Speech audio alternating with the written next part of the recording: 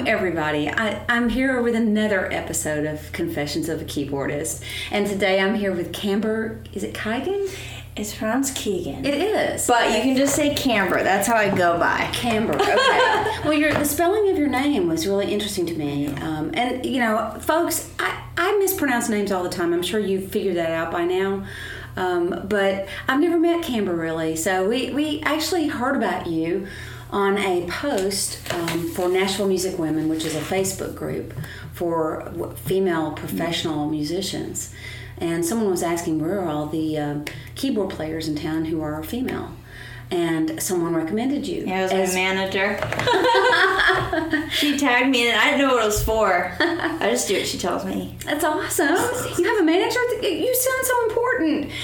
Well, you know what? If I can just quickly speak on that, because it was nothing fancy. Like, I remember years ago, I asked, I don't even remember who it was. I would just call it like a guest speaker at my music school. I said, what about managers? What's your opinions on getting what is it? She said, manager relationships should develop organically. It shouldn't be like, I could be wrong on some of this, maybe some cases, but she was like, you shouldn't just go and just like buy some crazy thing, pay $3,000 to this person. No. It'll be a relationship, be someone you meet, and it'll happen organically. It's exactly what happened. How cool with is my that? Situation, yeah.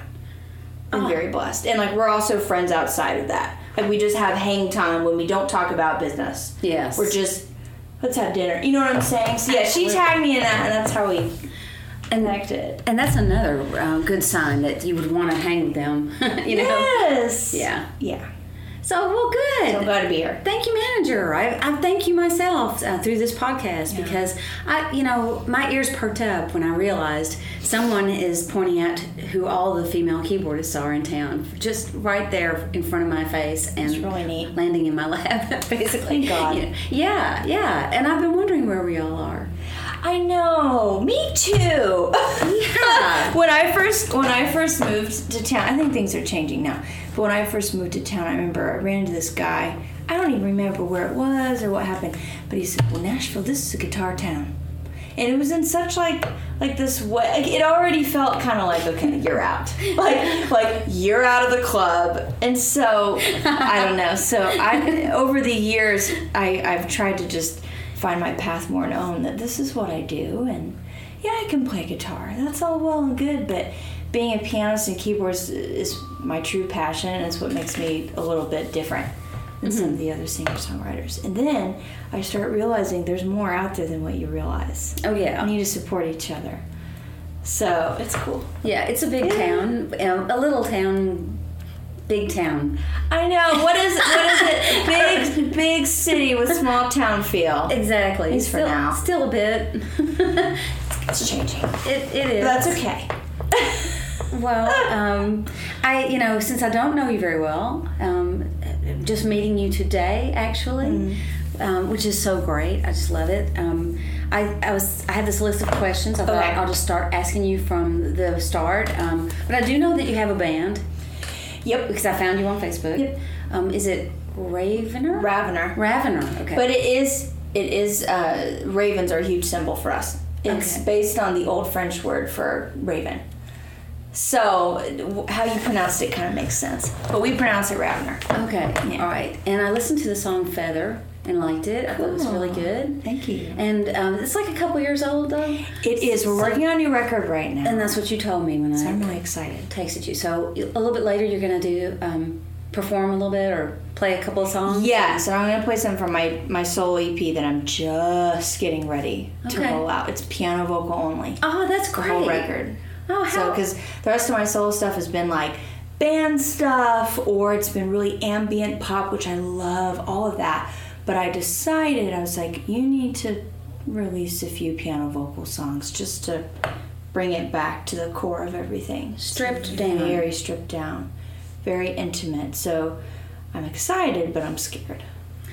There's nothing to hide behind. Oh, there you go. Isn't that the truth? So. That's so true. So, do you write from personal experience, or is it It's both. This record is very much from personal experience. So that enhances the... It's very much from personal.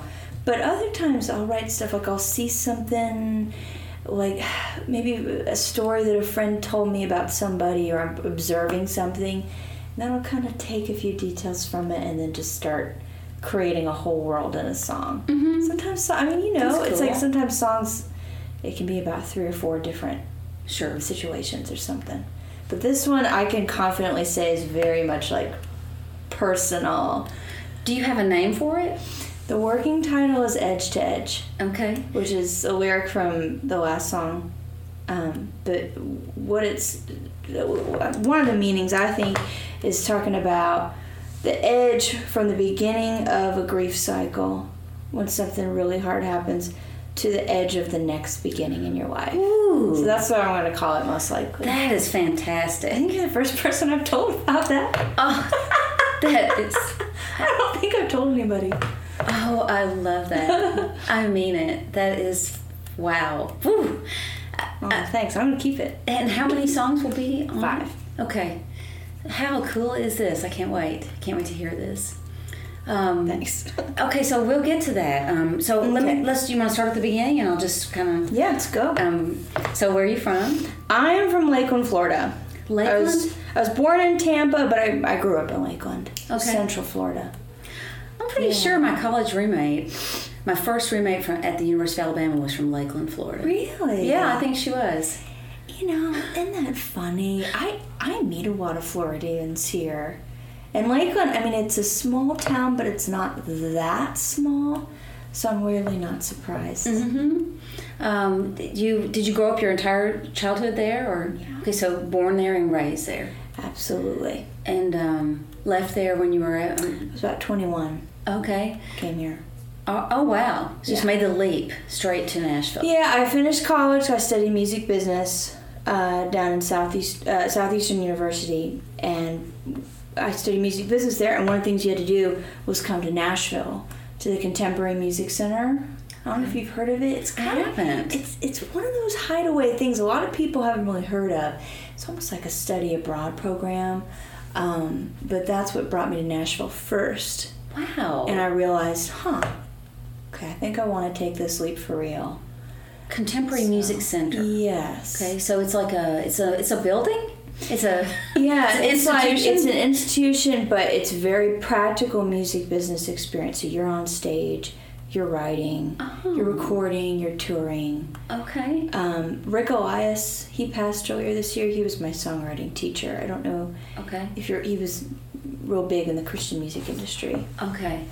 Anyways, yeah, Gotcha. that's what brought me here. Wow. Okay. So, what's your main instrument? Piano and vocal, I would say, tie. Those Okay. are my 2 main ones. Okay. But piano, that's where I started. I didn't start singing at all till I was a teenager. Piano, I started when I was about 5 or 6. Okay. So And traditional piano lessons? very much so. Okay. Very traditional, and I'm thankful for that. It was very structured. Weekly lessons, learning how to read music and all of that. And I took to that very well.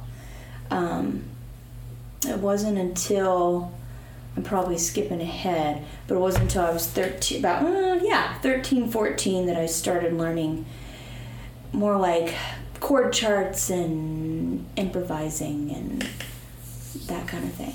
Okay. And you said 13?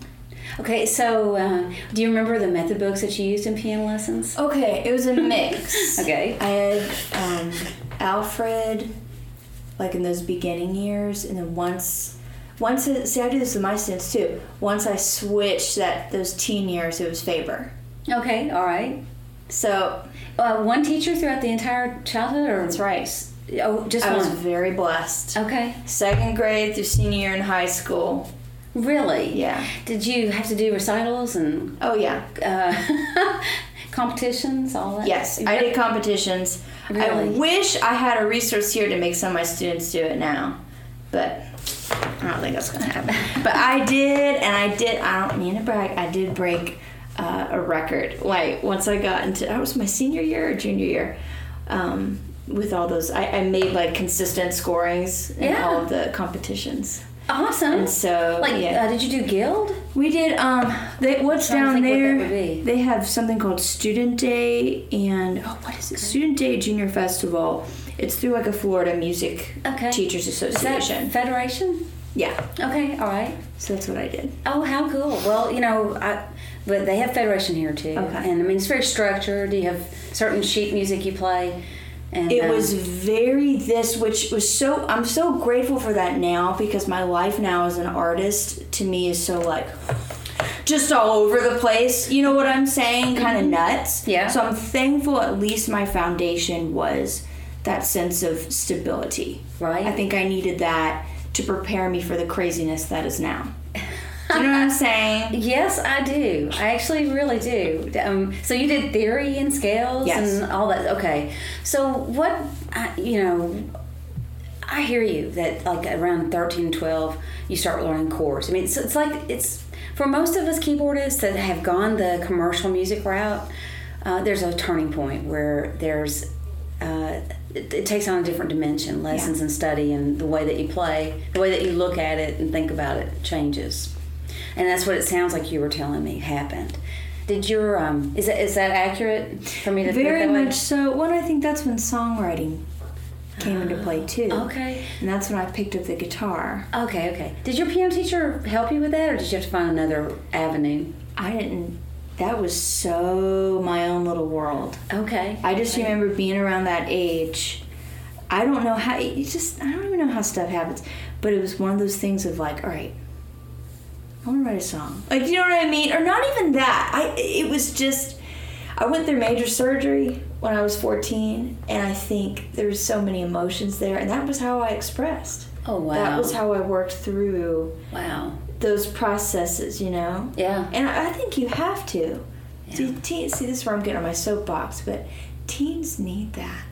They need a healthy outlet, because it maybe doesn't have to be a major event, but they go through so much. They need healthy outlets. Otherwise, they turn to other things. I agree. So I'm very with you. grateful, because I work with teens now, so that's why I'm getting on my soapbox. Gotcha. But do you know what I'm saying? Yeah. You teach teens, or Yeah, I teach kids, teens, and adults. Oh, it's okay. mostly, I think the majority of my students are around that 12 to 15 age. All right. Yeah.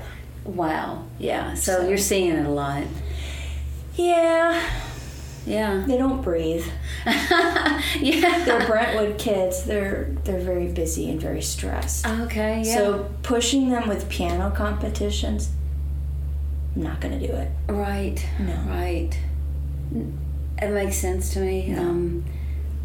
There's a very structured piano classical world in Nashville. I don't know. I'm not as much involved in it as I used to be, but and I never was super involved. But there's a lot of really great teachers, like really great classical teachers in this area that really can prime their students for what competition they're going to have to deal with. Yeah. It's so funny you say it. Like literally, like even though I came from that world, and I'm so proud of it and grateful. What's fallen in my lap as a teacher here, it's like I have no desire to do that to those kids. Yes. Like you say it, and I literally feel it in my guts. Like that's not my calling with these kids. Right. We do method books, we do all that, but if I have a student coming in and they want to, it's more of like an artistic thing. I'm going there with them. Yes. Do you know what I'm saying? Oh, same here. Yeah. Anyway. Yeah. Enough of that. Right.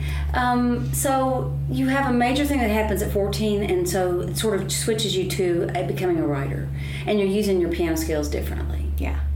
But it's helpful that you've got a strong technique, I'm sure. And and the theory and stuff. Absolutely. Oh my gosh. Well, it applies for everything. It's for my band, some of the other gigs that I've had. Yeah. I just got done finishing up a stint of transcriptions I had to do. It was for a friend of mine who works for a music school. And I mean, that all comes from that training. Do you know what I'm saying? Oh, yeah. So it's just, I don't know. use what you can. Absolutely. But you keep on taking classical lessons, basically, even though you're writing songs and stuff like that? Do I take lessons? Did you? When you were like 15, 16? Yes, I continued all in that. But what I started to find, it was like I had my lessons and I was doing my competitions and stuff. I started playing in church as well. But then like songwriting and my own little journey of artistry, that was very private. Yeah. It wasn't until I was closer to like 18, 19, that age that I started playing out. See what I'm saying? So like those first few years, it was definitely like, I know my family knew I was writing and a couple of my friends, but that was it. Gotcha. Okay. Yeah. That's cool. I've got a couple of students like that. Yeah. Right now. They started out by just learning songs that they really liked by artists. Yeah, that's where it starts. Okay, yeah. That's where it starts. I have very few, only one or two that they've gotten beyond that and they're writing their own. Yeah. It's difficult to get there because it's vulnerable. And I get it. Mm-hmm. I love playing covers and like arranging cover. I have a lot of that on my YouTube channel. But the vulnerability and courage it takes to finish that song you started. Yeah. And to record it and release it and promote it, it's hard work. It is. It's very fun. Like, I'm scared to death.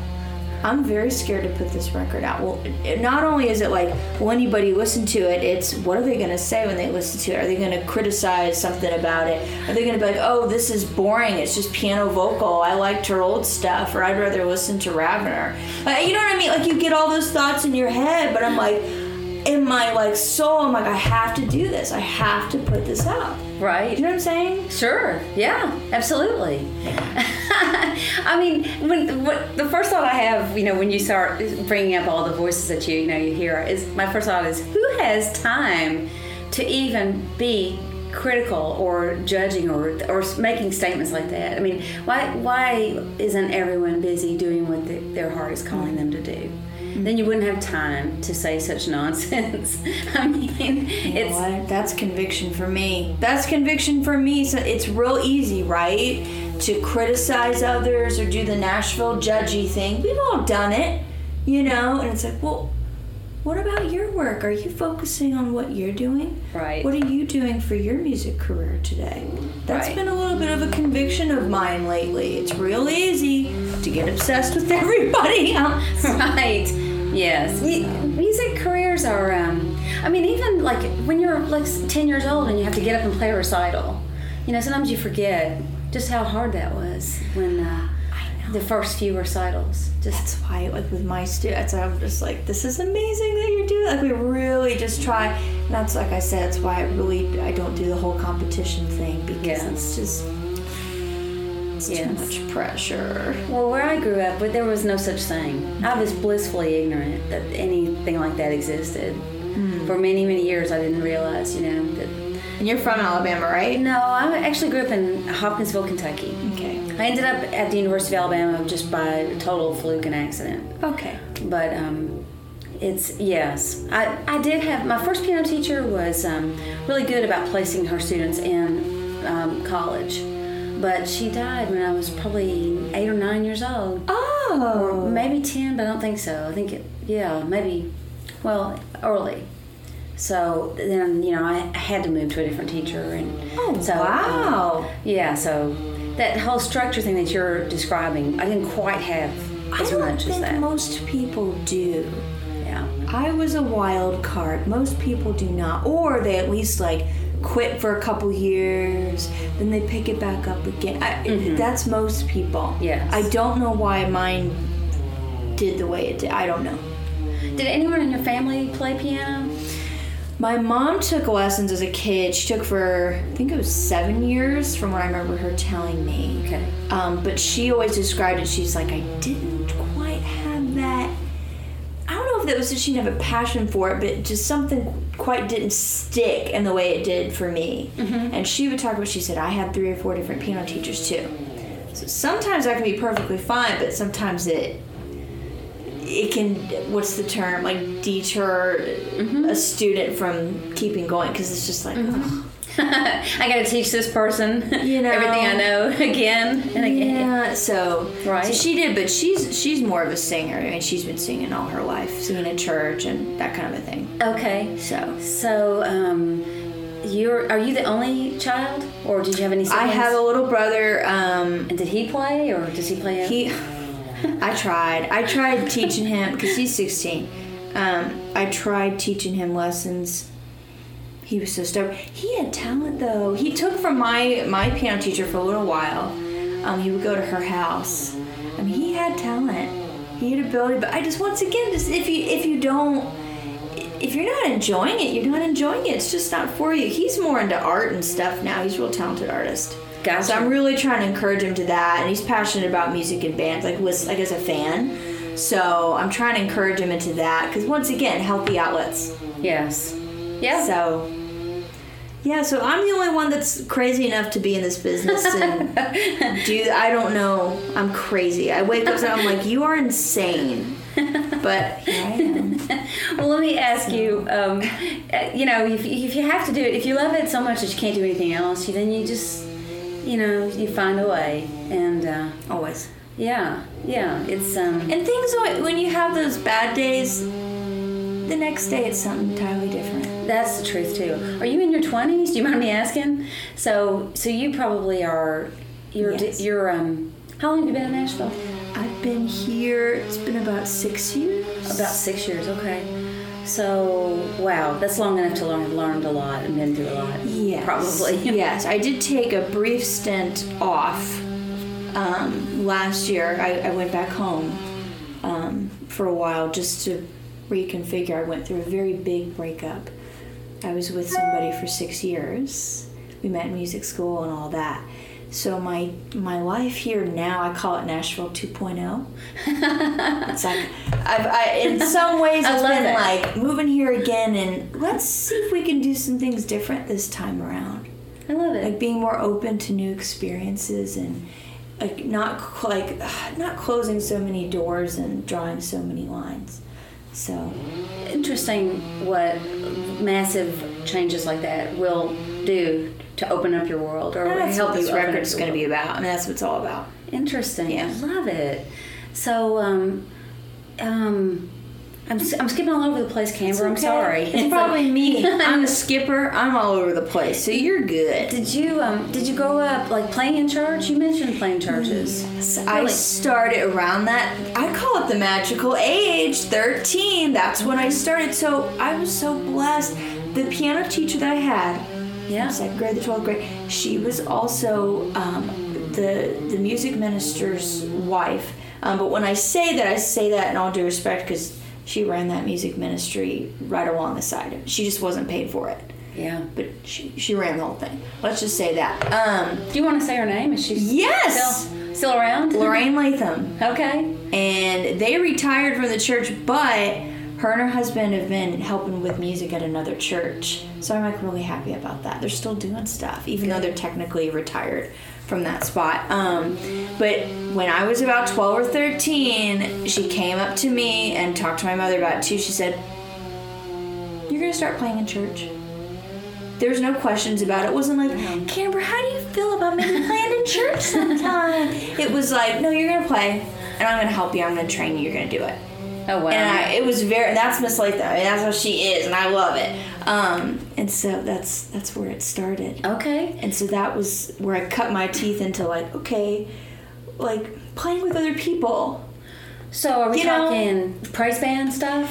It was both. So it started a little more of that, I would say, structure where I was reading music. Okay. I wasn't really reading a ton of chord charts yet, but then it kind of morphed into playing in youth group. Okay. Where you're reading charts, you're playing more keyboard, you're playing acoustic guitar. Yeah. So I started having that healthy mix of it really translates into pop and rock styles, really. Yeah. In that, that band setting. So Absolutely. I had that orchestral setting in a way, and then I had kind of that pop band type of setting, all within the context of the church. So for me, it was a safe place to fail.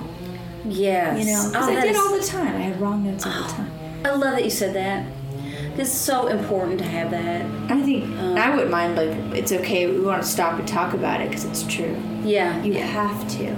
Yes. See, you have to have that safe, like, some of my students, maybe they don't have that context in church. It's like, get together with your buddies. I was just going to say jam. that I think the garage band of, the 70s, 80s, 60s, 70s, 80s, 90s, whatever, when all the dudes, would get together and just jam together. Just play. I think a lot of females got left out of that scenario. And so... Yes, they do. So I encourage my girls, too. Yeah. Yeah. In church, you can't get left out because, everybody gets to play. They take what they can get. They take what they can get. And excuse me if there's anybody else out there that, basically that did not happen to you and you were just so tough and you were able to get into that scene. But, for so many of us, I think, we miss the garage band thing.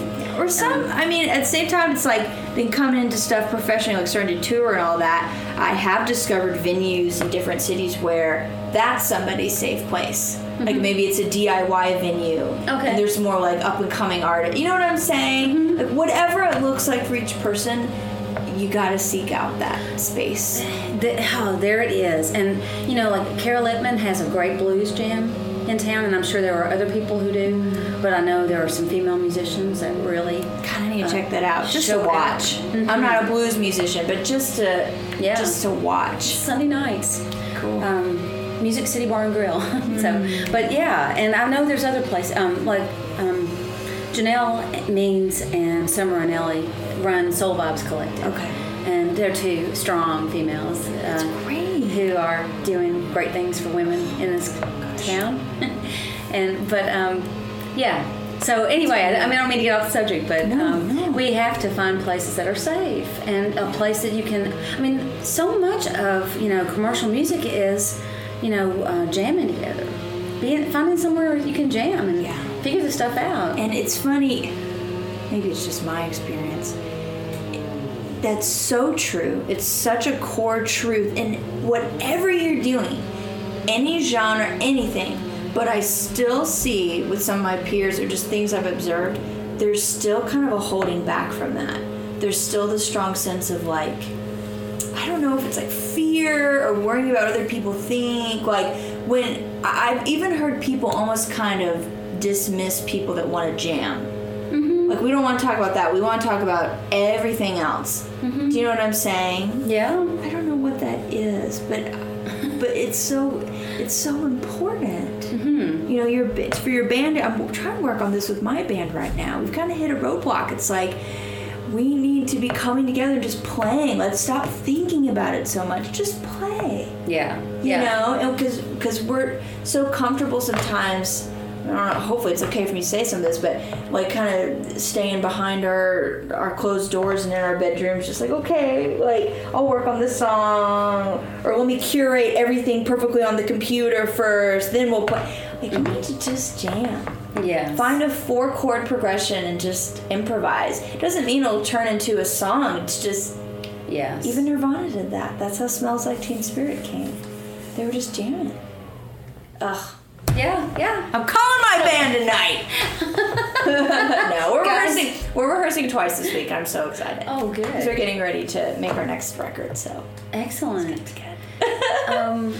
Gosh, now you're just making me think of so many more questions, and let's do it. I'm always one thing always leads to the next thing. But but let me ask you, because I want this to be really clear for my students and for people who have daughters, maybe. I'm sorry to stress that, but let's talk about it. So I've got 6 or 7 kids probably who are in their church's praise bands right now. That's the big thing, and they, it's. I have found that it's a window to just a huge leap in artistry and musicianship in my students.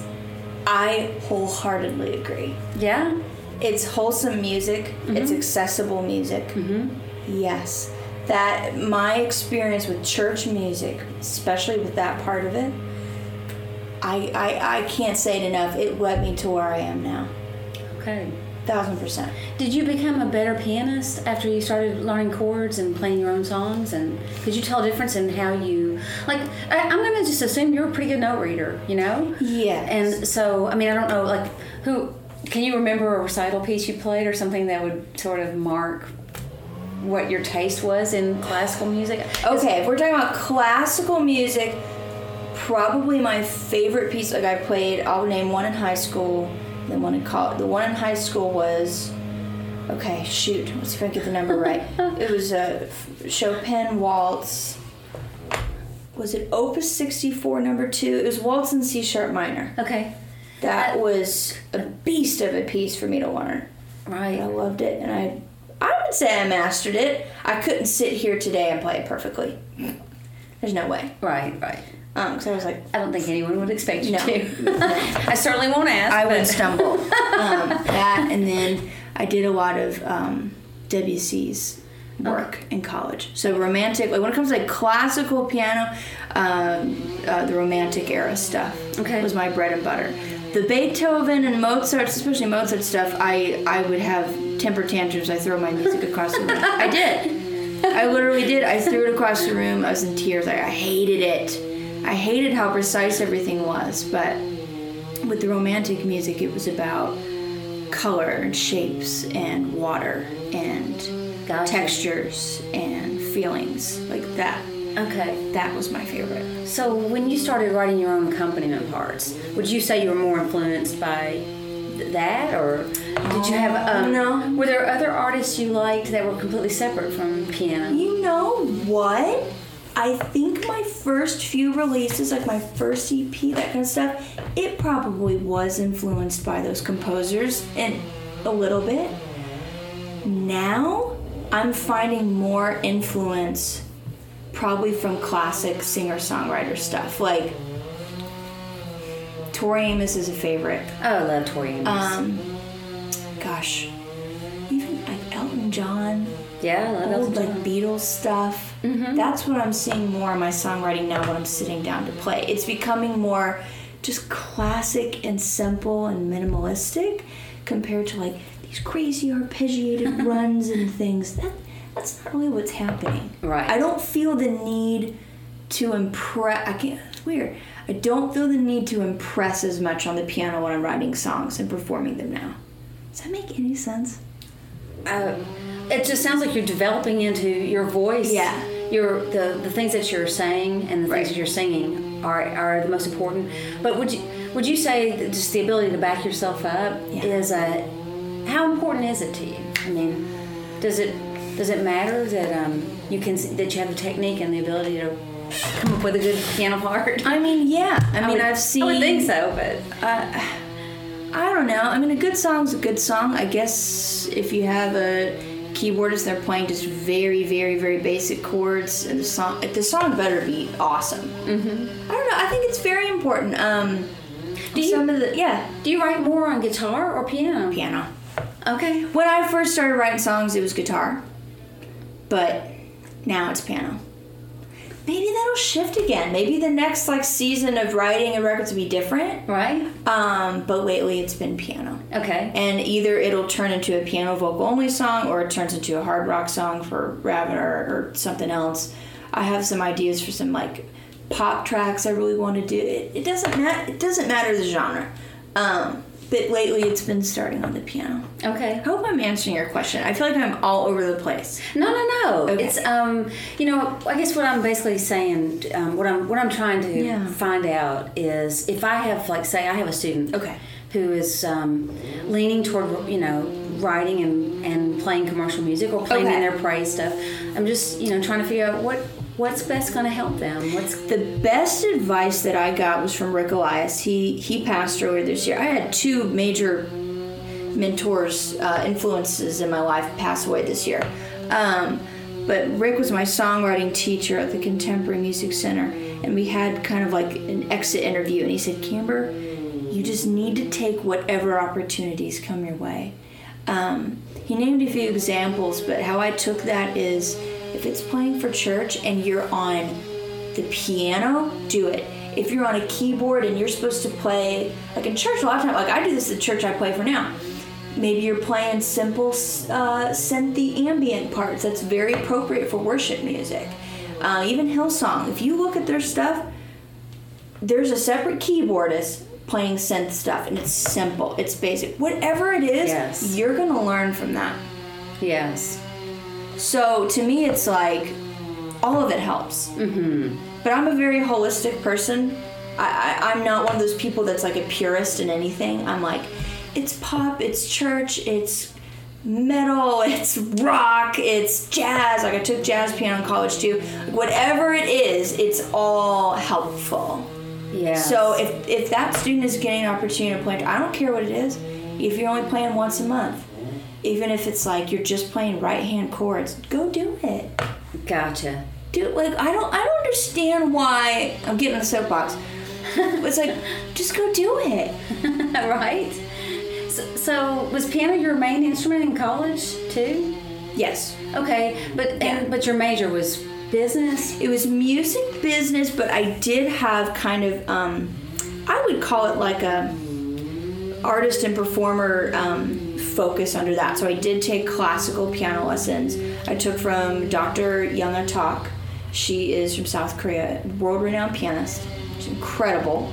And then I also took jazz piano from Daniel Joyner. Okay. He was awesome. Okay. He was awesome. Tell me more about either one of those if you want to. Ooh, I'd love to.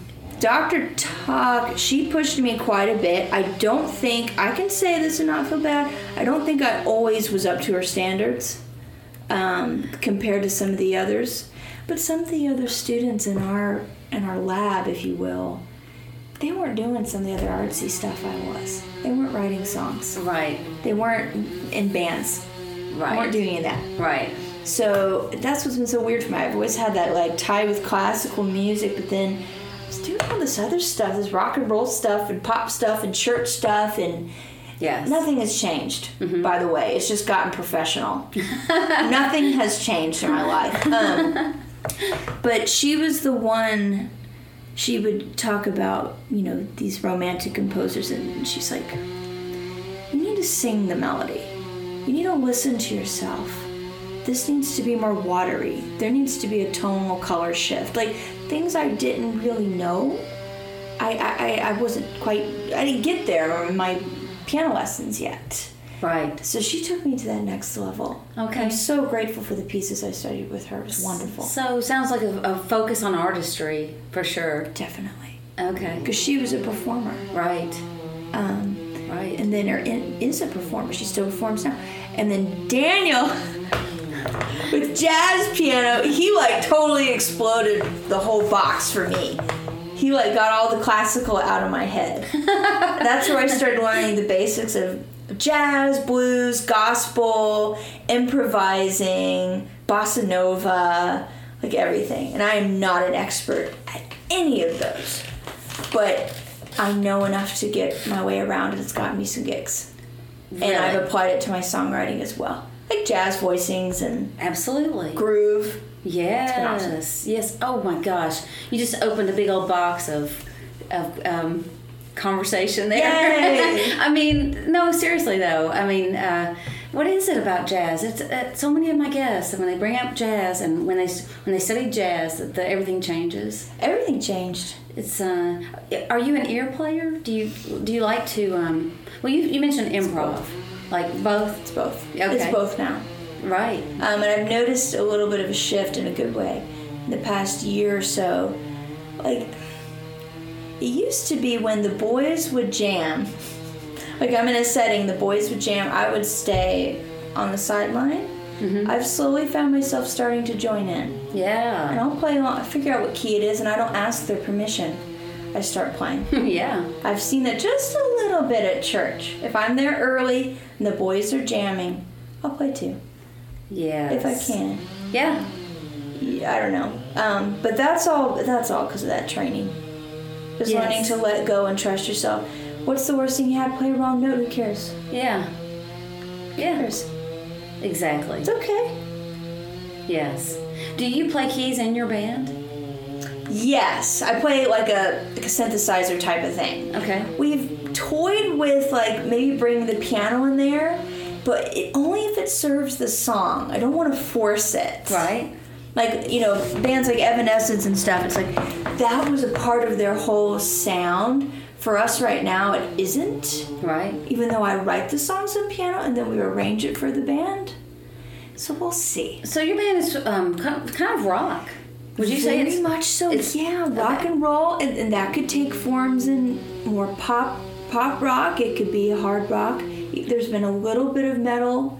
You know, when my ex was in the band, he had that influence. Now I think we're trying to really streamline and make it as marketable as we can. Right. So at the end of the day, it's pop hooks with hard rock sound underneath it. Do you know what I'm saying? Mm-hmm. Yeah. That's where it's all going anyway. How much did the Praise Band experiences affect your ability to be in this band today? Oh, everything. Really?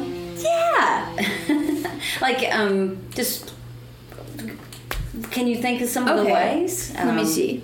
Like, I think just, it's all been about self-permission for me. Like, oh, I know what it's like to play with a drummer. yeah. I know what it's like to play with this other person or this other singer or there's a bass player. Like just being around that setting. Mm-hmm. That I think that's what opened the door for me. Yeah. I think it would have been, I don't even know if I would have had the desire if I didn't have that experience. Really? Maybe not. I don't know. I think for so many kids, that's a very intimidating situation that first time they play. It is. Oh my, I'm getting chills thinking about it. Oh dear. Really? Oh my gosh. So much can go wrong that you don't know how to fix. It will go wrong. The keyboard stops working. You can't figure out how to change to a different patch. Wait. The singer wants to sing in a different key. You don't know how to use the transpose button. You can't. Your chart's written with chord symbols, and you don't know the number systems. Hilarious. I love it. Yeah. It's not if, it's or when. One of the musicians has an attitude, and they're really slinging attitude at you, like you're not going to be able to do Or it's this. me that has the attitude. Sometimes that happens too. No. Yes. Or you don't have a monitor and you can't hear yourself. There's always going to be something, and we have to learn. I really try to encourage my kids with this. It's like you can't use that as an excuse. It's about adapting. Oh, I love that. You got to. That because is so it'll happen. true. Now, it may affect your performance. You could hear yourself as well. All right, maybe your pitch maybe got off a little bit. Okay, but that still doesn't necessarily take away from the integrity of your performance. You know, like is Adele's career over because the sound guy screwed up and she messed up her performance of All I Ask at the Grammys last year? No. Right. We're mad at him. He probably got fired. Yeah, you might have. But you Hopefully can't not. use it as an excuse. You have to keep going because crap will happen. That's what this world's about. Like, I've just realized that. And, like, stupid stuff happens. Mm-hmm. Your internet stops working. Oh my gosh, we're going to get your song lyrics off the internet and you can't get Right, or whatever. Oh, my gosh. Oh, no. I don't know. But Whatever it is. Right? Adapt. Adapt. That's great. So let's say you're at the end of your senior year and you're trying to decide how did you decide to go into music business, and how did you decide where you were going to go? I mean, did you ever have any doubt about majoring in music or studying music? Because you knew you were going to do it. I was 16. I was sitting in the car with my mother, and I was like, I'm going to study music. I think that's what I want to do. She's like, okay. Like, she knew it before I did. She was just waiting for me. That's nice. To, like, admit it. Okay, that's great. It just happened. I did have some obstacles. I mean, I ran into a couple naysayers. Like, I remember there was this one guy at the local music store down there in Lakeland, and just a typical jaded musician who was angry with where his life wasn't and took it out on a young teen girl. Oh, good grief. And we got in a conversation, and he's like, you're going to study music? You're going to study music business? What are you going to do with that? Like, he was such a jerk. Yeah. But it only spurred me on further. So, I just knew. I don't know. How do you make that decision? I don't know. You got to follow your heart. Mm-hmm. And you know what? There isn't any guarantee. If you're concerned about perfect financial stability, this business is not for you. Go be an accountant. Don't waste any of our time. Yeah. Like, that's how I feel. I'm sorry if that sounds a little harsh, but the rest of us are, like, working so hard and dealing with our own demons and struggles and obstacles. Like, okay, then go be an accountant. Go be a doctor or something. I don't know. Right? Would you say your piano skills have helped you get work? Oh my gosh, yes! I haven't even gotten into... I was compass at Belmont, tons of churches, weddings, Christmas parties, gosh, what else? Different schools in the area. Yeah. Like, it's hard because there's some seasons where they don't need you as much, so you just got to kind of understand where that money's coming from. Okay. Might be more supplemental income, just depends on, you know, what you've built for yourself. But yes. Oh my gosh, yes, it'll get you work. Percentage of work. This is I'm asking just out of curiosity. Okay. How much is that you need to be a good reader, and how much is that you need to read chord symbols, charts? For the gigs that I have received as a pianist, it's been, oh gosh, probably 95% reading music. I was afraid you were going to say that, but also, you know, I don't mean to say like I'm in trepidation or anything. I'm just so many of my students don't want to be good readers. Okay, and they need to get over that. It's it's hard to be a good reader. It takes time. It takes work. Yeah.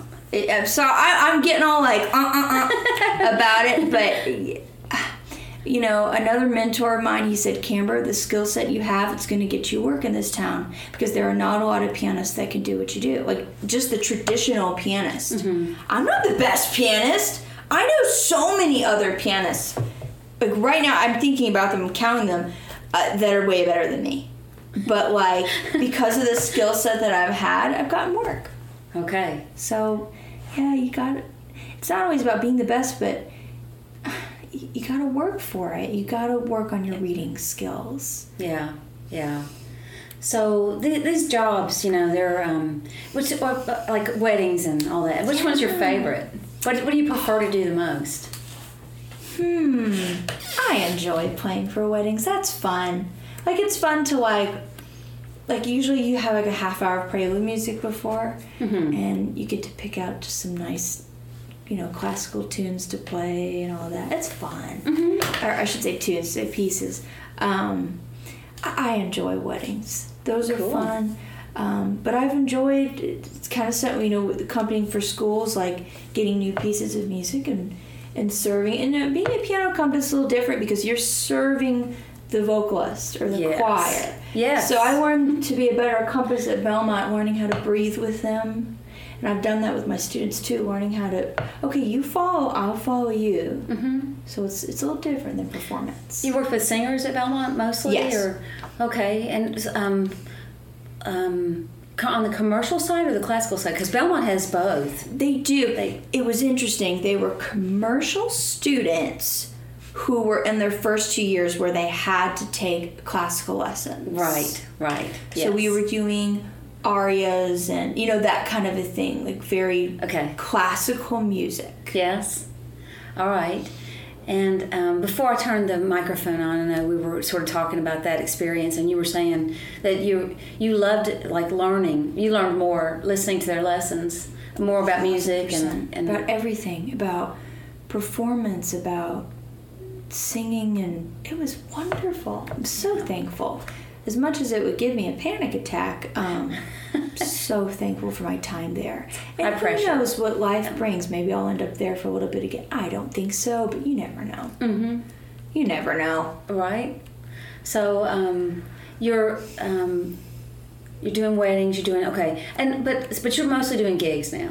Like, I'm mostly doing gigs, and my main thing, just income stability for me. I teach at a lesson studio. I teach at Jan Williams School of Music. Okay. That's my main gig. Okay. And then other than that, I'm working on my artistry by touring, writing, recording, networking, just the whole, you get it, the whole deal. Sure do. So that is great that you're a teacher. You know, a lot of musicians don't have a passion for that, or and that's okay. Absolutely, I think you should not do it if you don't. No, really. no. But I'm always, you know, really, my ears perk up when I know someone is teaching, because I do it. Because it's a special... Well, I felt the same way when you told me. So yeah. I have 30 students, right at about 30, maybe 29 I'm now. not too far behind that. Okay. I'm close. Yeah, all right. So for me, I know playing and teaching, they feed each other. Do you find that experience? Like performing, like that part of it? Right, or, right. Yes. Like that. Yes. I'm a better teacher when I've had good gigs, and I've worked at playing gigs well. Sure. And I'm a better player when I've helped someone else become a better player. Sure. It seems that way to me. I've noticed. I think it is. It's very cyclical. Like you said, it feeds into itself for sure. Yeah.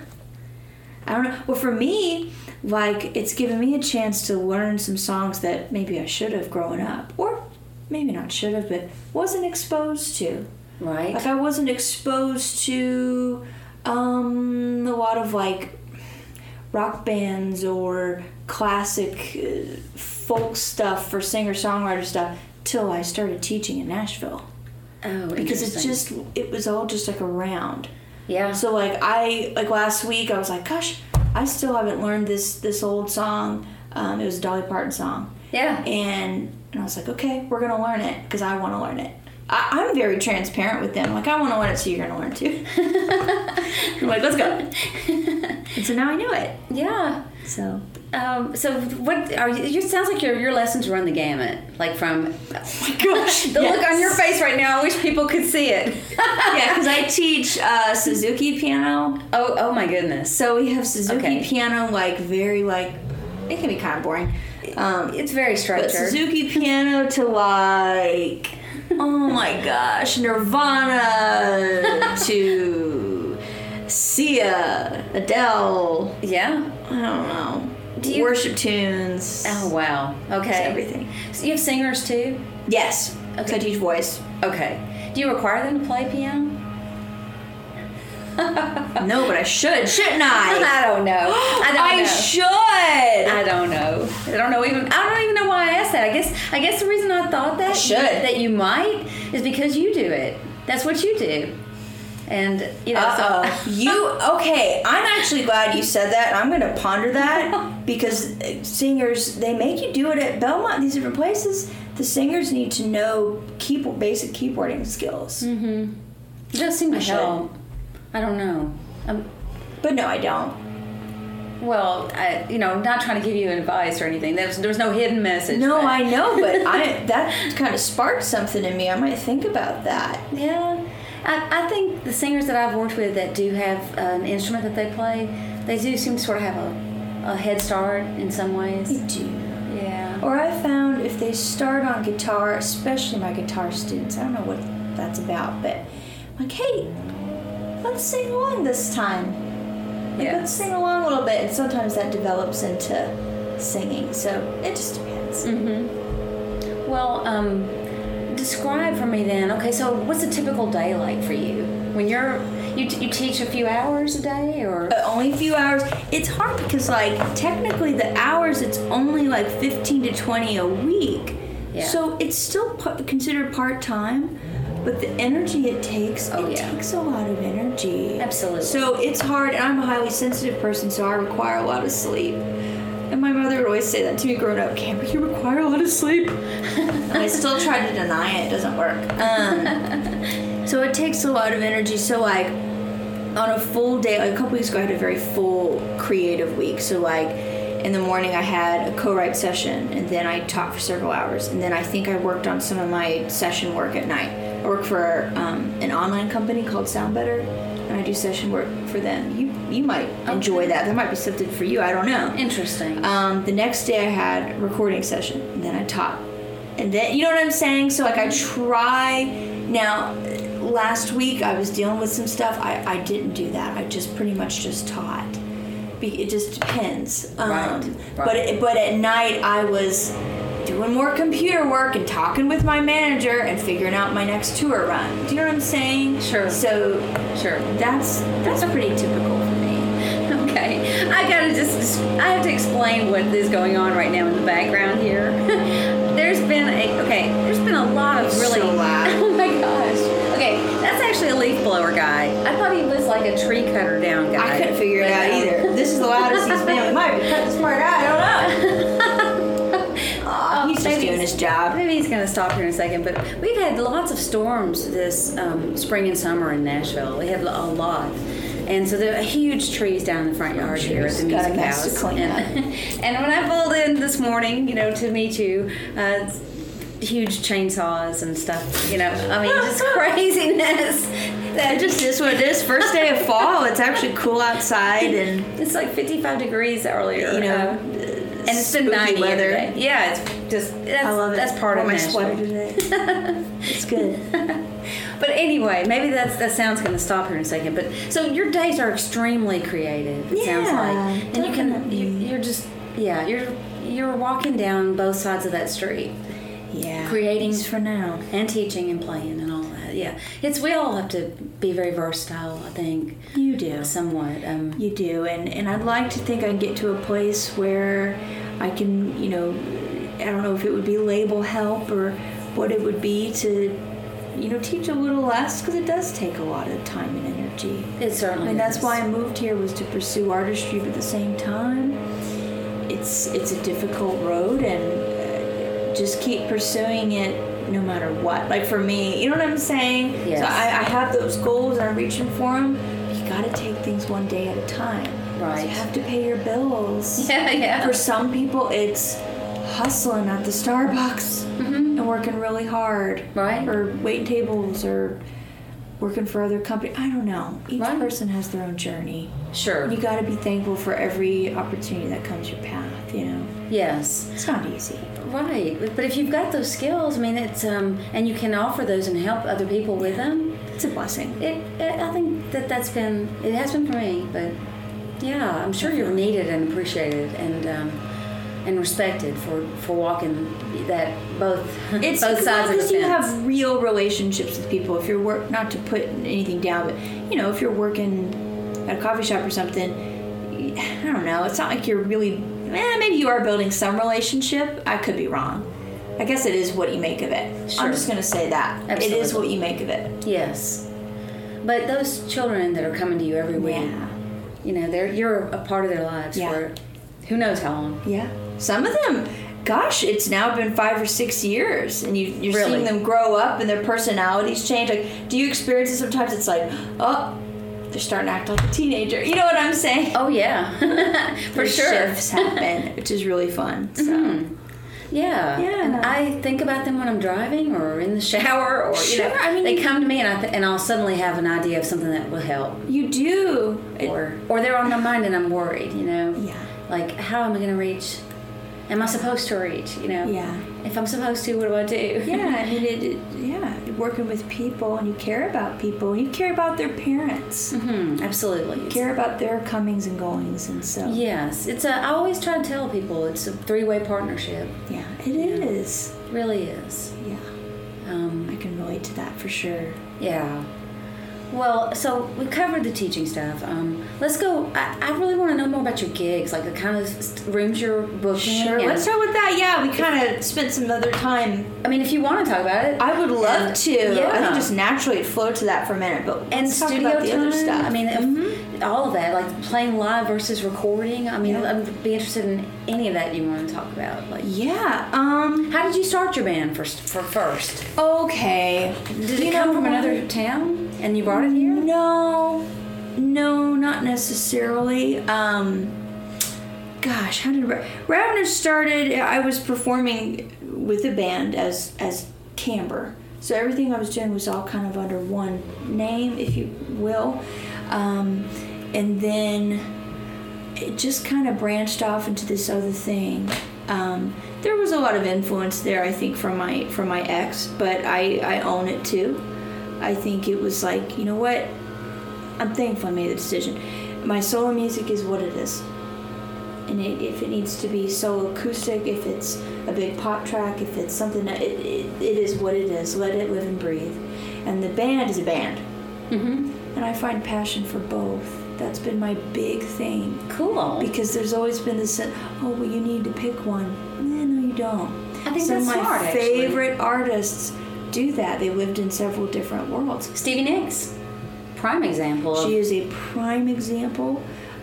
Chris Cornell, he had a solo work, he had Audioslave, he had Soundgarden. Yeah. And one of my favorite quotes comes from Marilyn Manson, of all people, and he would talk about, whatever I'm trying to, because he's an artist, whatever I'm trying to express, if it's coming through the band, music, if it's coming through acting, because he does that, if it's coming through painting, I do it. You know what I'm saying? Right. And so I've really related to that. Gotcha. Just as a musician, and I'm really trying to own that more and not apologize for it. Because I've found myself apologizing for it for some reason.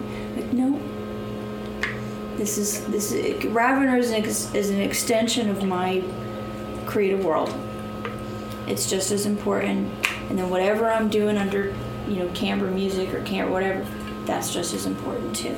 Gotcha. It's just different. Do you compose for both groups? I mean, well, I know you do for yourself, of course, Sure. but are you the main songwriter for Ravener too? Okay. Yes. And I'm really appreciative to my bandmates. They're really respectful of that. How cool And I'm is really that? respectful for them. Like, we're coming to this new season, I'm like, to my guitarist, John, I'm like, yeah, you write what you're passionate about. You're such a shredder, and he's one of those just classic, like, he can solo, like you do your thing. You know what I'm saying? We're really trying to, like, each person in the band, give them that spot, like, you do what you're good at. Mm-hmm. And we were very respectful of each other in that, so. Gotcha. Yeah. Was it a strange, how do I put this? Like, a lot of piano players, I think, or maybe it's just me, but I'm laughing because I'm thinking of all the band members I've been in contact with over the years, and how they, found me to be kind of nerdy in the way I might say things. Yeah, probably. Like, guitar players say things differently. There's a different language, basically, for all the... That's true. Yeah, there is a little bit of I don't want to call it stigma, because I don't think it's that serious, but at the same time, the keyboardist knows everything that's going on in some ways. Please elaborate. So, but I agree with you. Like, you mean like the chords and stuff, the notes that are being played. Now, some of the technical stuff, no, I don't know what's going on my guitar's pedal board, or like the drummer's track rig and all that. So, yeah. No, and I don't need to, as the lead vocalist. Yeah. And all of that, I don't need to.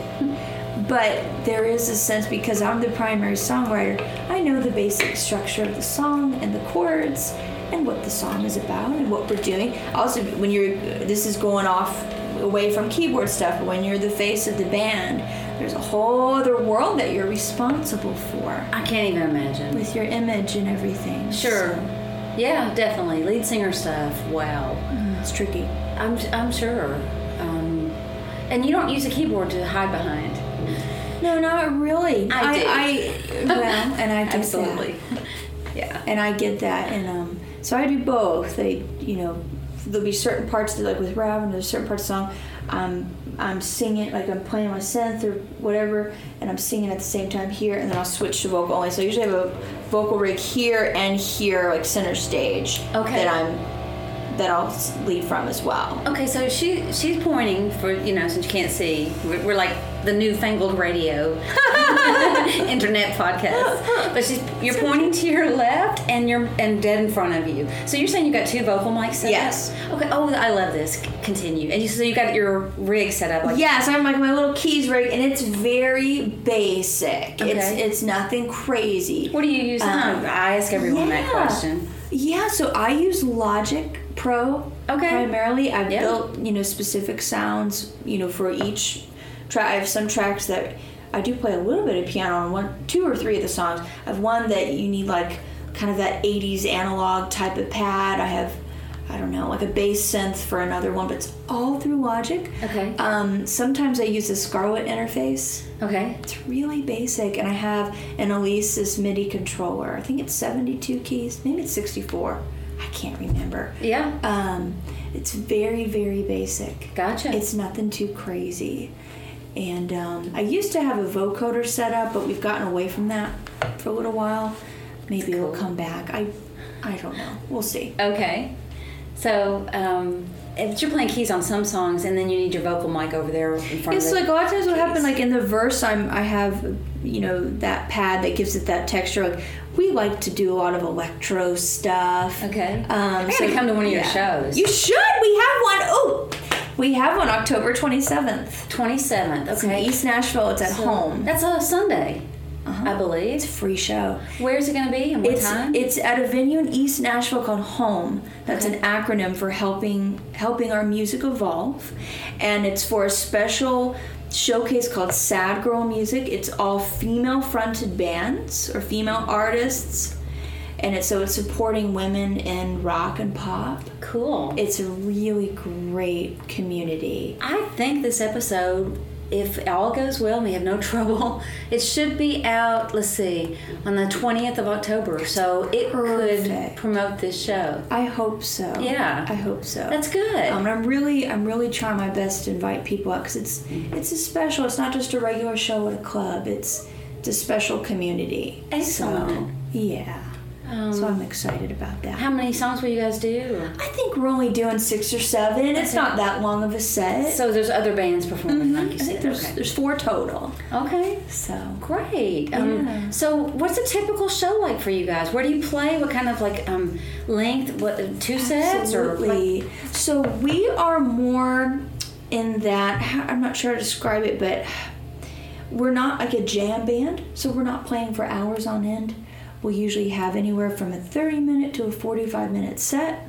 right? So, you know, do the math, was that 6 to 8 songs, just depending. And it's usually with 3 or 4 other acts. Okay. And you're selling merchandise. You know what I'm saying? Oh, yeah. So we play, for now, we play a lot of clubs, a lot of bars. In Nashville, we're trying to get away from regular club shows to more like showcases and special events. Sure. Just because that's an opportunity to network. Mm-hmm. Just it being an industry town, it's very difficult to put together a regular club show. It's harder to get people out. But if you're playing events where people want to come out because to help their own career, because Right. we're all career musicians, you know what I'm saying? Oh yeah. How long have y'all been together? We've been, Ravener, as an entity, it's technically been around for 4 years. Okay. But this lineup and this team we have, like this community, it's only been, has it been almost 3 years?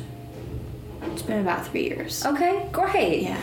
There's been some time off in that, though. Okay. So it hasn't been that long All right. at all. So we're still kind of growing and figuring stuff out, for sure. Right. Yeah. But still, for a lot of groups, that's, you know, a lot of groups don't make it a year. I mean, it's. That's a good point. Yeah, I that's think- true. Thanks for that validation. Well, it does seem true to me. Like, That's true, yeah. there must be something there that you've got this. I mean, I listened to your song "Feather." Yeah. I found you online, and a cool song. I loved it. Thanks. So, and I think it was like 2 years ago or something like that. So, yeah. So you've got a new release coming? We're just about to head into the studio with Colt Caproon. He's an incredible producer in town, to make a new EP. Okay. So it's set to release, we're hoping, no later than January. Okay. What studio do you still work I don't remember the name of his studio right now, to be honest. I don't want to say it because what if I'm wrong? Okay, but it's But his it's studio. with Colt Caproon, yes. Okay. Cool. So I'm not going to try and screw that up. No big deal. So, will you play keys on the recording? Yes, definitely. Okay. And you have a stripped down EP also coming out. Yes. So what I'm trying to do, I'm rolling that out the rest of this year. On My Own is going to be the first single, and that's coming really, really soon. And every 2 weeks I'll roll out a track from that. So it's up, and then Ravener will do its release in the new year. So I'm trying not to get any overlap. Gotcha. It's difficult. Oh, it makes sense. But it keeps you busy, really, really busy, I would think. Really, really busy, and I think that's exactly where I need to be. You know, I'm not married, I don't have any kids. I've been blessed with that extra time and space and flexibility, so I'm trying to milk it for all it's worth. Oh, yes. Why sit around and rot? Absolutely. You know, I'm only responsible for myself. And sometimes that's just enough. Like, I can't handle anymore. So I don't even have a dog. Like, it's just me.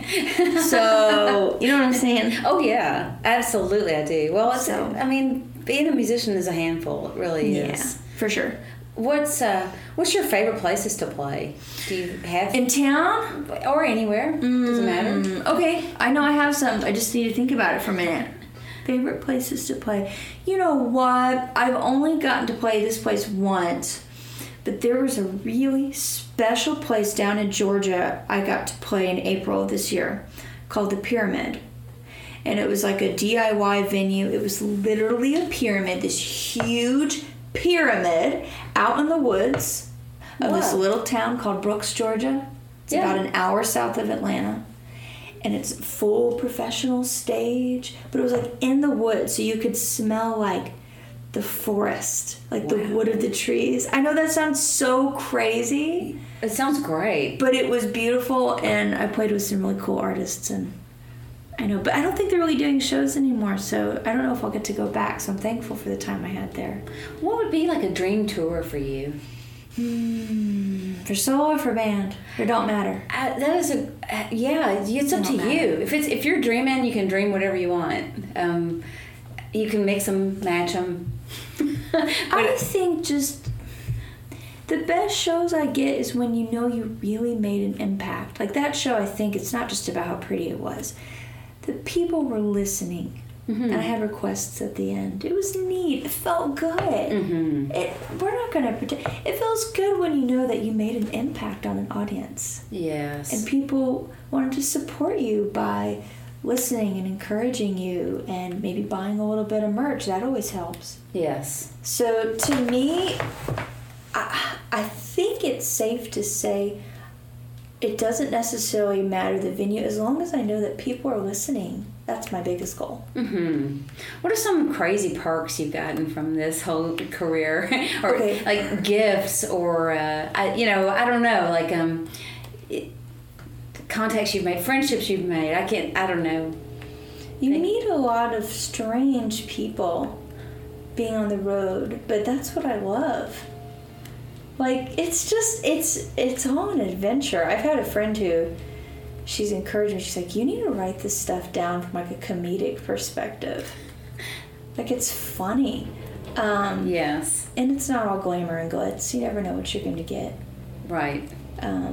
But I don't know, just meeting special people and you know that you've had like a true connection with them, a spiritual connection, and you feel like you're there together in that space for a reason. Yes, I totally relate. And that's why I like to tour. And it's hard work. I mean, I'd like to get to a place where I'm guaranteed a little more money. We're getting there. My manager, her name is Rebecca. She works very hard trying to do that.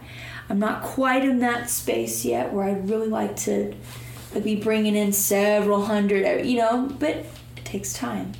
It takes consistency. You don't just wake up and decide, I'm going to tour and make all this money, and there's going to be hundreds of people in the room. Yeah. It takes a lot of relationship building and investment of your time, your talent, your money, your energy, your soul. Yes. It's hard. Yes. When you get your EPs done, are you planning on selling them? Or will you sell them at shows? Yes. I do physical CDs for sure. Okay. And, of course, it'll be available on Spotify and iTunes and all of that. I do both. Do you have other merchandise as well? Yeah, like for my band, we have T-shirts and something special that we do, and I bring for my solo stuff too. I make handmade necklaces. Oh, that's awesome. They're not that fancy, but they have skeleton keys usually on them, kind of similar to the one I'm wearing now. It's a skeleton key. Oh, that's cool. But I make those and sell those. Yeah. So. Wow. You have so much. That's a lot of work. Yeah, I'm laying it all out today. I'm like, maybe I should take it easy on one of those things. I said, good Lord. No wonder I'm single. No, I'm just messing. When you pack up your rig and stuff, do you ever forget stuff? Anymore, no. Because you got it all in one. In the beginning, Yeah. yes. Like when I was a teenager, Yeah. I was just so, I'm sorry, just a little airheaded.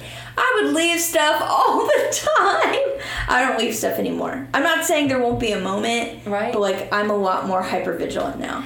I am too, but I find myself when I'm pulled in so many different directions. Sure. That it's very hard to stay focused on each thing. It's when very it needs difficult. Yeah. to be. Yeah. So I try my best. What's the best gig you? I mean, well, you already said the place in Brooks, Georgia. Well, that was one of them. What's another really great gig that you played? Like maybe was that a solo gig? That was a solo gig. Maybe we should talk about the band. Like a really great band moment. Well, we've Doesn't have to be a gig, but we've had several. I'll mention something of this year. Even though the audience wasn't particularly big, we got to play Audio Feed Festival this year, that's in it's near Champaign, Illinois. Okay. So central Illinois. That was neat.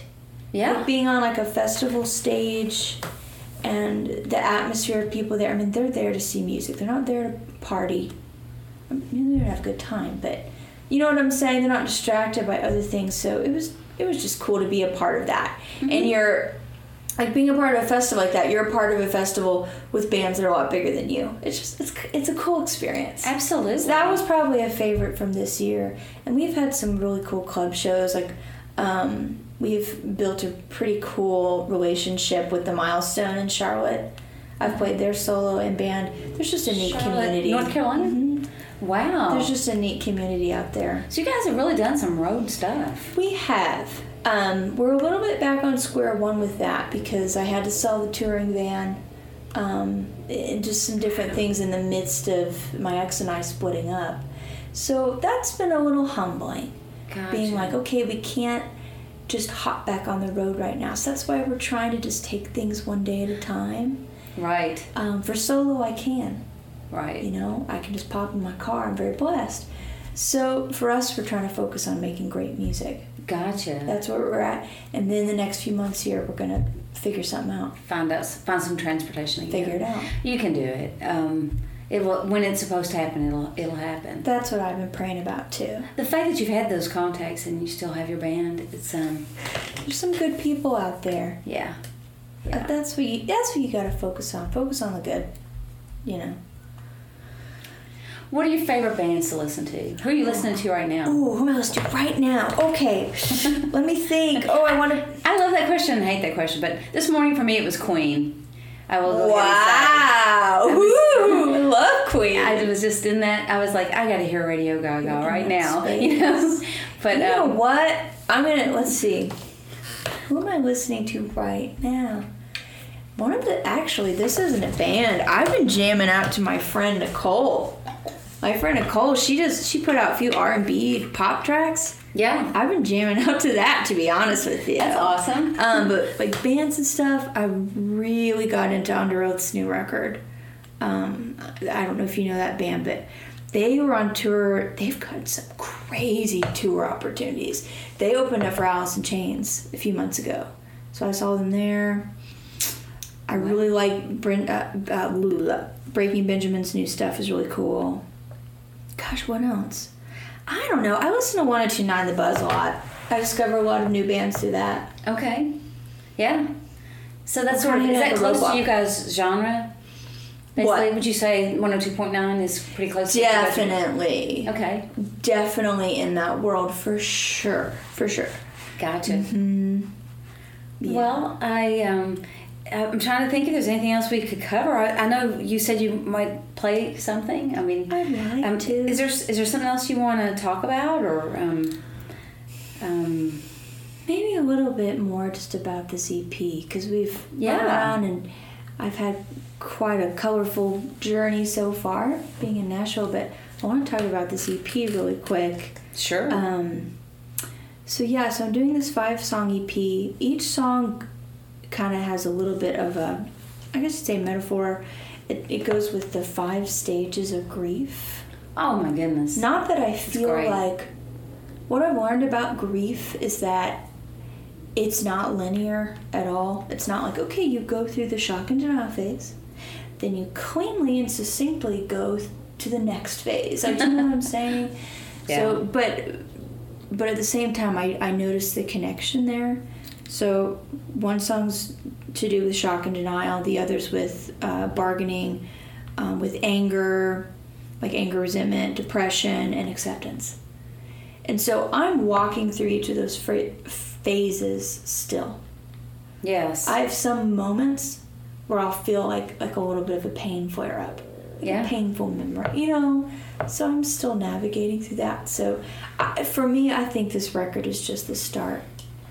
If I'm honest, I probably have at least a couple more EPs or maybe full-blown record, I don't know, that is exploring deeper into these issues. Mm-hmm. But specifically, it's recalling my journey the past year and a half or so of a breakup with someone who I was with for 6 years, who we had a lot of dreams and ambitions to be in the music business together, and it all fell apart. Yes. So the song, I think I'm only going to share one song. I think so. Do you find, I mean, you have the band. Mm-hmm. So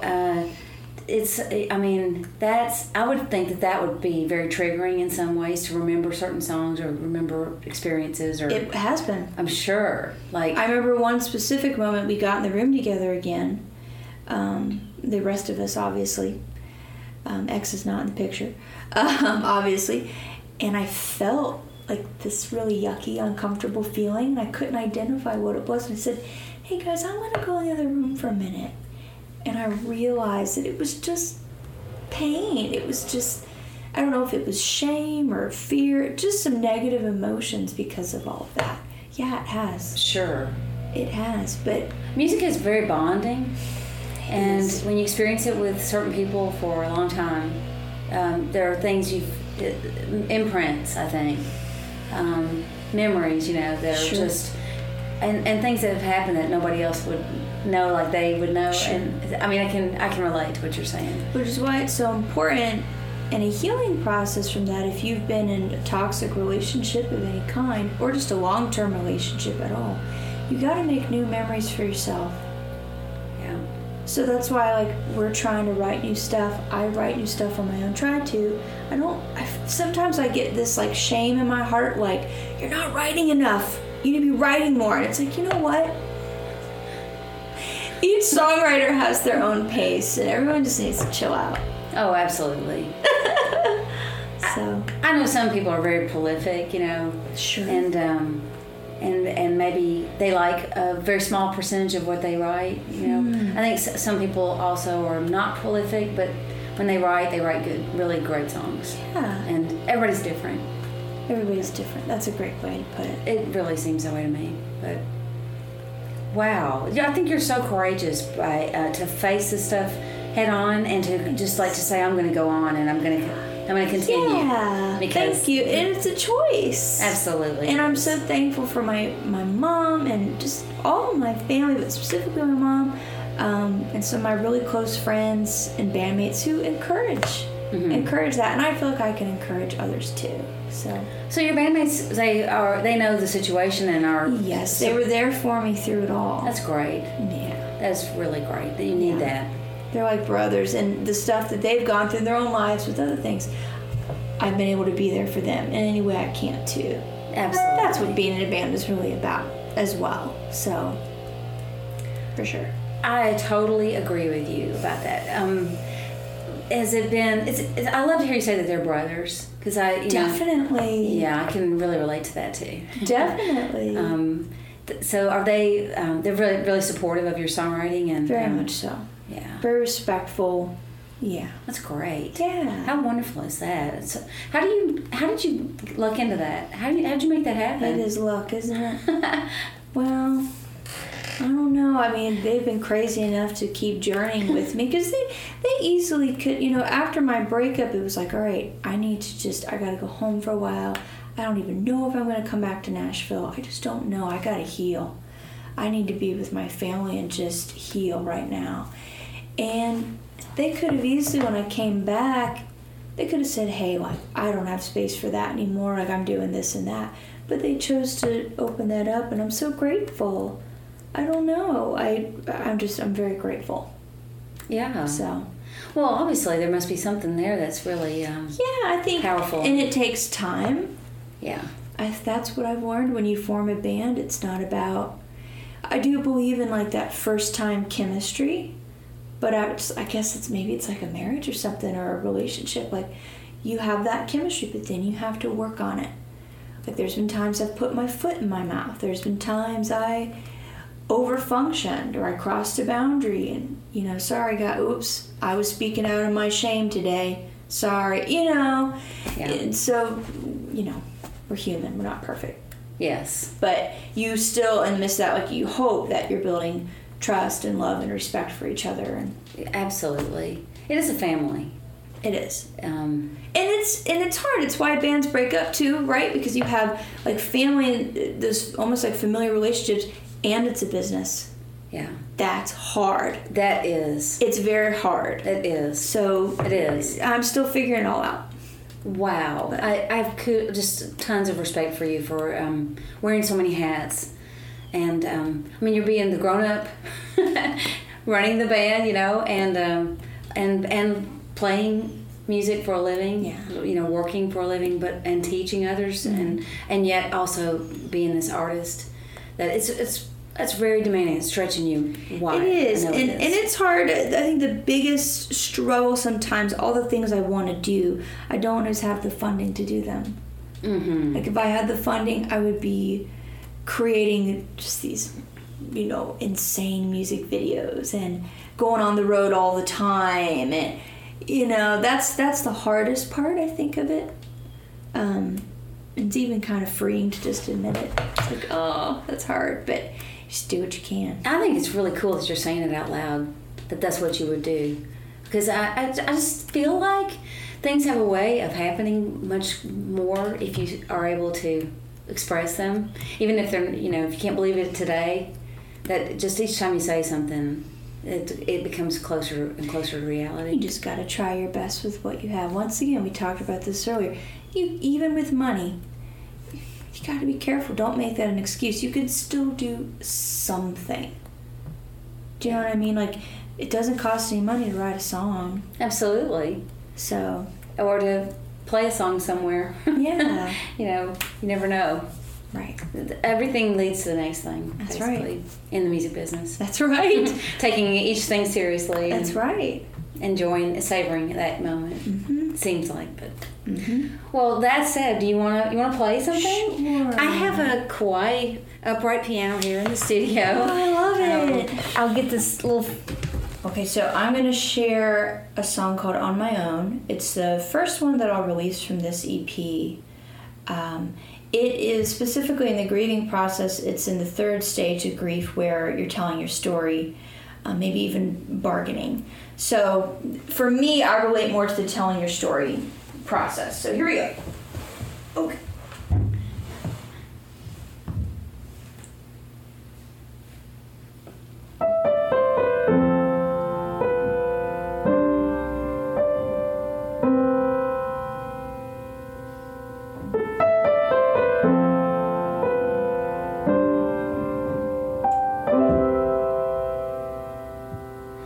I've been waiting for this storm to pass, but I never thought the skies would clear so fast, and the things I cling to always seem to dissolve inside my hands.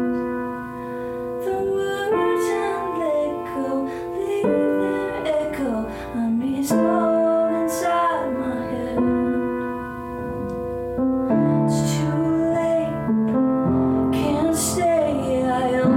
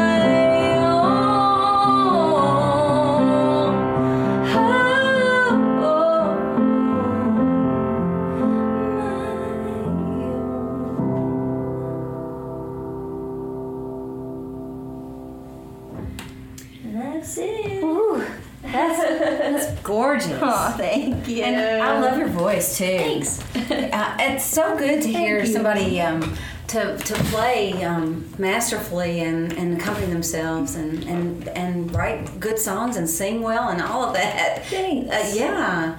Wow. It's and you know to play something like that. I know what a big deal that is. I mean, that's wow. Thank you. Thank That's you. really kind. No, it's And to be totally transparent, I think there's just been a thing over the years of like, okay, your music has to have all the bells and whistles and the big sounds and the big band stuff and all that's cool. But like, I really do think there's a part of my heart that's like just the piano, just the vocal, no extra stuff. yeah. Even the pianos you can hear, it's not fancy. Mm-hmm. I'm not doing all this stuff. And so for me, that's been a little bit of an interesting journey of just owning it. That's where it is. I didn't play everything perfectly either. You know what I'm saying? Like, Wait, well, we all, know what we want it to sound like, but no. But the good thing is that I don't know that. I mean, and nobody else. You probably have your. But that's what I feel like this EP is about. It's just the rawness of exactly where you are today and your vulnerability. Yes. Yes. Oh my goodness. So thanks for letting me share that. Oh, that's cool. I love that. Yeah, that's great. You have to. I'm going to post all of your information on the podcast page, and give me a page where everybody can keep up with when you're going to play, even solo stuff, because the best place, and I cross promote and cross post for my solo stuff. That's Camber Music, and for Ravener, the best place is Facebook and Instagram. All the handles are Camber Music. Camber Music. Camber okay. Music, all of it. Kamber Music for everything. Okay. And everything for Ravener is Ravener Band. But like I said, I really try to cross promote everything so people can keep up. Absolutely. But that's the best place. Okay. Wow. It's really been great to meet you. You too. Yeah. So much fun. Thanks so much for doing this. Thanks for letting me go on and on. No. It's, I feel like it's necessary. It's needed. We need it. I mean, like my time spent with all of the musicians who've been on the podcast has just been incredibly valuable to me. I don't even know how to say it. I always say, to everybody, there's something that I get from everybody's episode that sticks with me. That's awesome. And yours, I don't know. I haven't decided yet. It might be about being safe. It might be about adapt. I'm not sure. Yeah, I noticed you were like, oh man. But isn't it true? It is. In life in general? Yes, totally. Oh, that's Yes. the whole journey, isn't it? Yeah, that's the cool thing about music. Is it's a microscopic. Yes, it is. Yes, it is. Representation of the larger picture. That's all it is. In a way. You're so right. I don't know. I learned that concept when I started teaching. You have those aha moments. Mm-hmm. Like my favorite is the rests are just as important. It's the same thing in life. Good rest. Isn't it true though? Yeah. My students will say, "Oh, that rest, that's 0 counts." Mine do the same thing. 0 beats. No. How can that be? Yeah, it's equally as important as the note it corresponds to. Yeah. And you must feel it as well as you feel the actual sound. That's right. Yeah. Well, Camber, take care. It's Thank you. Thank you so much for pleasure. I've loved this. I'm so glad. I really appreciate you doing it, and I just I hope that this helps people get to know you and what you are capable of doing. Too. Yeah. I hope so too. We need to hire you to play and sing at their wedding. Yeah. For starters. Book my band. No. And book them for the reception. Nice. That's hilarious. I love it. All right. Well, take care and keep in touch. I'll see you on the 27th. Okay.